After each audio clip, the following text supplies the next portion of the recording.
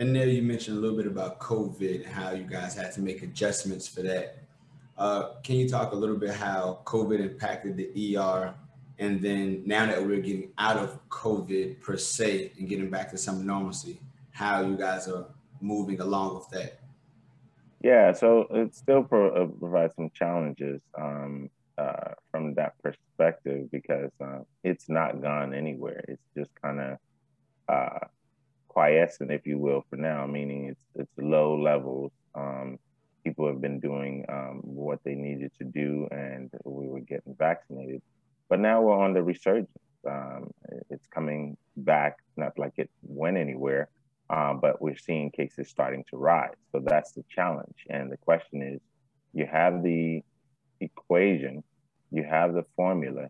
Are you plugging it in? Meaning, are we doing what we need to do? So if it's to get vaccinated and wear a mask and do what we need to do to avoid uh, COVID and to actually make that kind of get to a significantly low level, we're not doing that, and I don't think we have that capability to do that, unfortunately. So yeah, we're starting to see some upticks in those cases. It's just what it is. Understand that.